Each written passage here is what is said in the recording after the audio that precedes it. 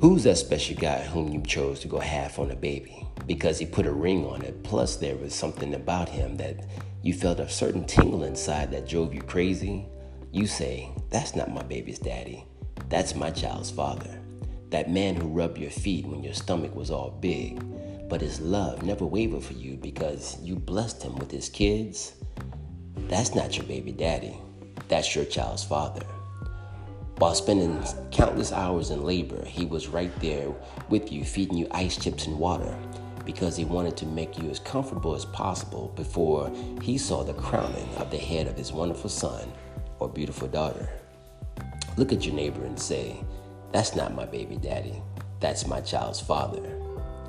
That man who got up through the night so you wouldn't have to because you had already spent half the day with that pump thingy. So by the time you fell asleep and your child was hungry, you went to get up. He said, no need, my love. Go back to sleep. I got you. Look in your man's eyes like a badge of honor. Then think to yourself, that's not my baby's daddy. That's my child's father. Despite the many, many differences you and your man may have had, you always knew you could depend on him to be an exceptional father and not just your baby's dad.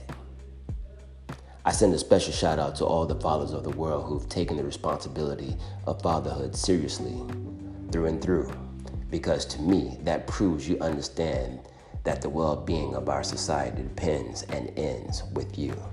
Blessings to you as we celebrate Father's Day. Let's continue to plan, prepare, and do.